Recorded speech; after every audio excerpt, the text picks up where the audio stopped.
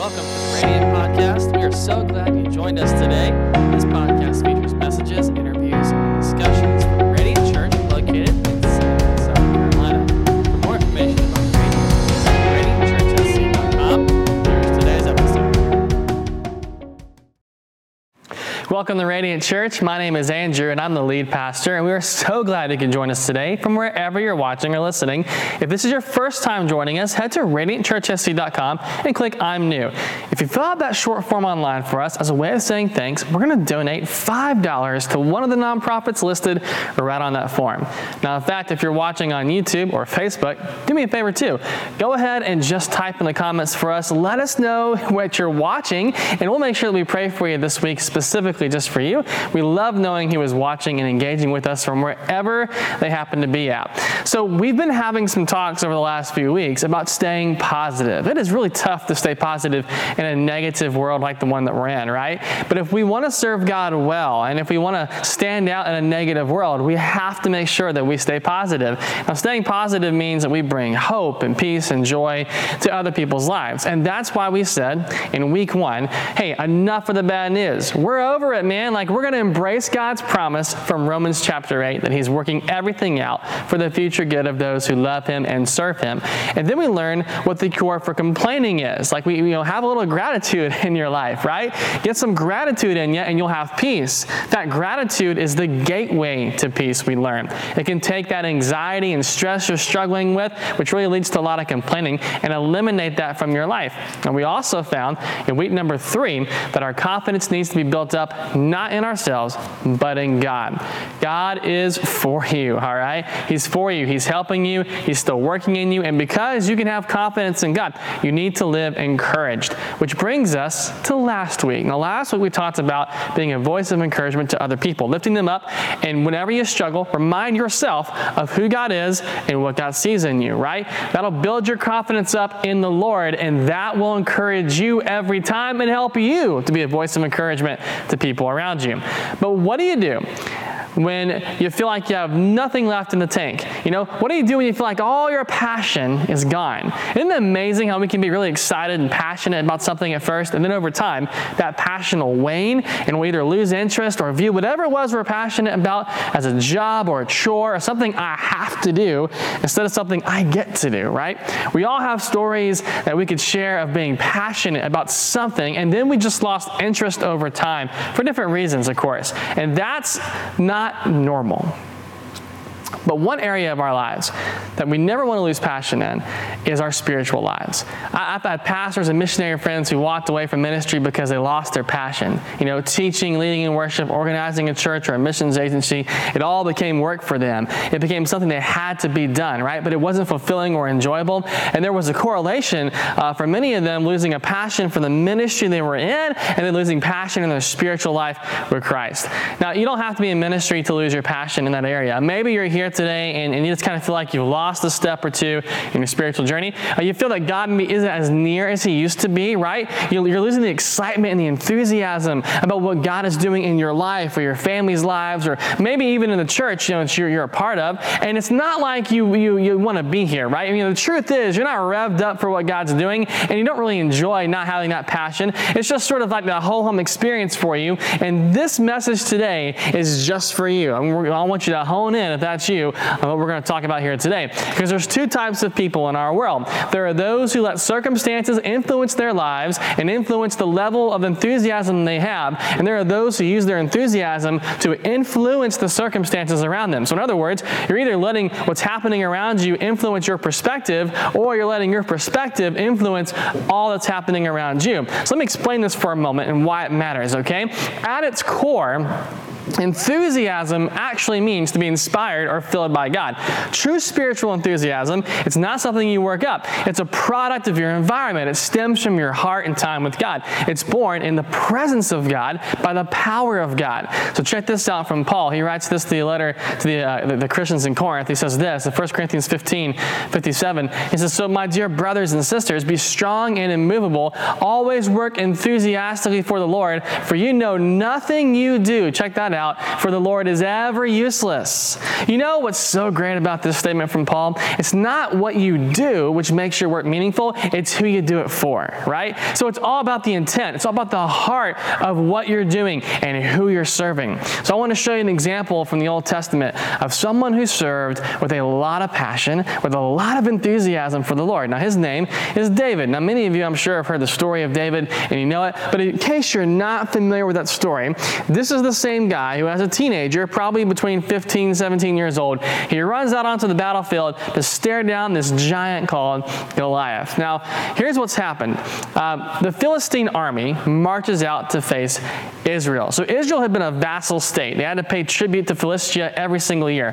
And to keep Israel in check, the Philistines did not allow anybody in Israel to have iron weapons. Only the king and some of the nobility had swords, right? So the rest of Israel, they're fighting with clubs and javelins and slingshots, that kind of thing.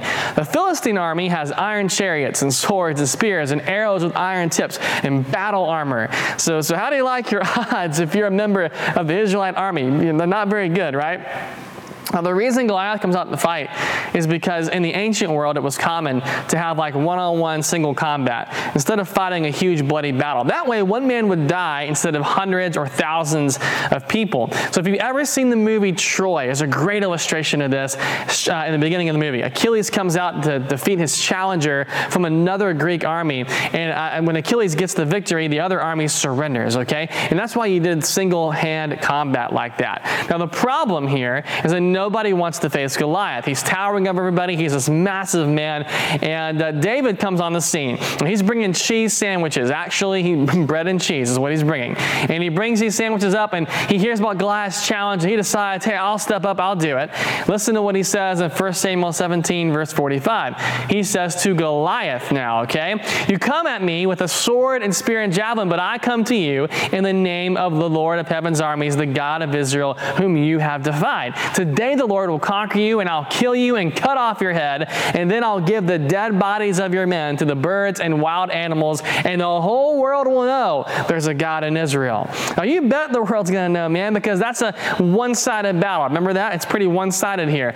So where did David get all the bravado? Like, where did he get his enthusiasm from? Well, it wasn't from himself. Notice that he brings it all back to God. He makes it really clear that it's God who's been insulted and threatened, and it's God who will avenge his own name and reputation right here. This is raw spiritual enthusiasm born out of time with God himself. But where did David get it from? There had to have been others in the army who spent time with God too, right? But they didn't have what David had. So where did he get that kind of spiritual passion and enthusiasm from?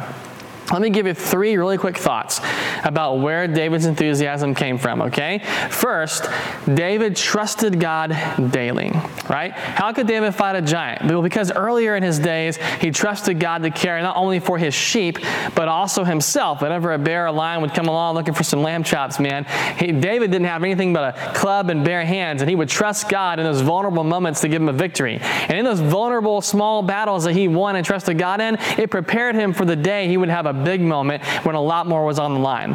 Here's a second thought. He walked with God daily.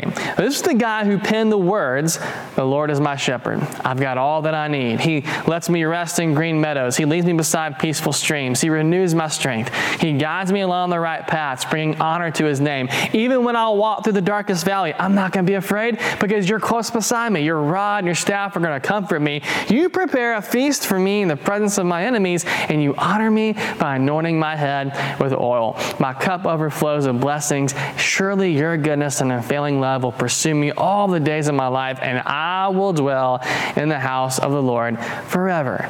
Now listen, you don't write those words if you have not experienced a daily walk with God where his presence is strong and surrounds you and is with you wherever you go, right? And here's the third thought right here, number 3. Finally, he worshiped God daily. Many of the Psalms are worshipful songs written by David. When he played the harp, the worship was so strong it caused darkness to flee, right? He's the guy who was so excited to worship the Lord at times he'd get a little bit too crazy. He'd dance and worship whether he had clothes on or not, which I'm not encouraging you to dance naked. I'm just saying that David would do that sort of thing from time to time, okay? And it wasn't like a once-a-week drive across town to church to worship. It wasn't just a click to watch a message online online or a 5-minute session with Spotify. David had a way of life that was all surrounded with worship. He had a deep passion for worship. See, there's 2 seasons in David's life.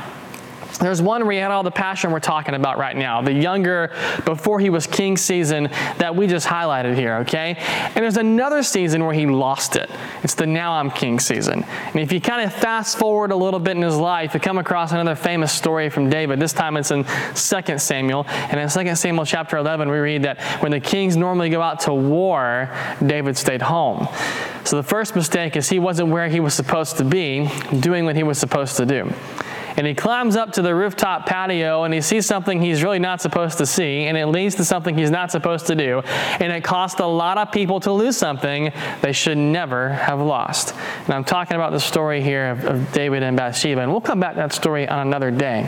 But it all started when David stopped spending time with God daily.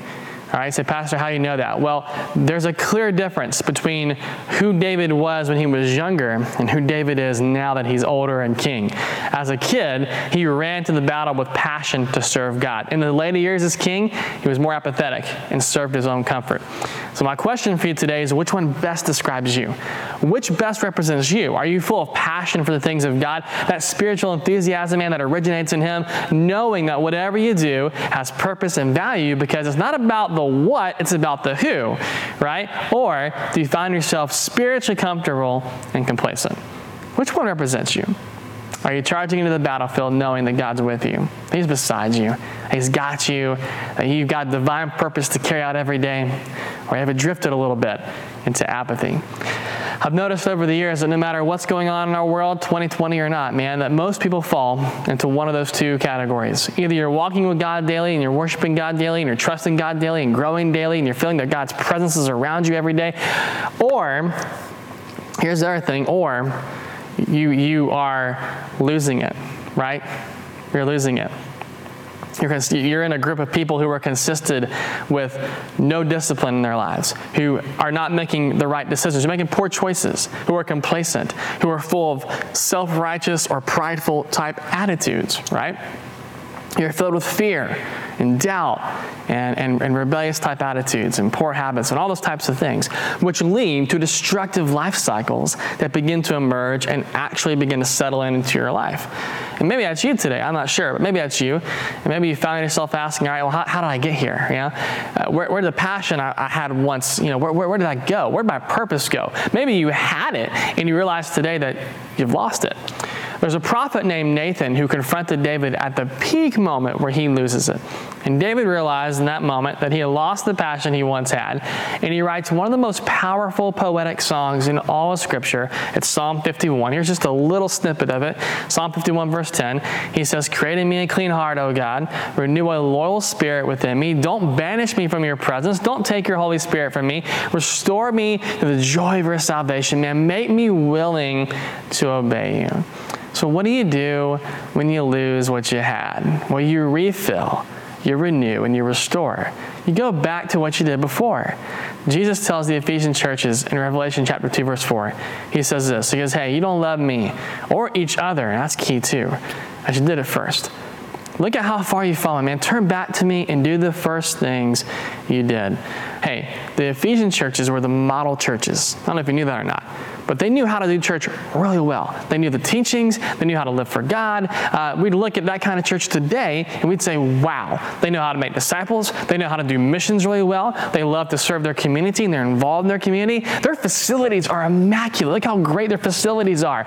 They have organized everything so well. They're the package deal. But they did not have a love for God or each other. Listen to me carefully. I think there are those of you listening and watching today, you fit that bill.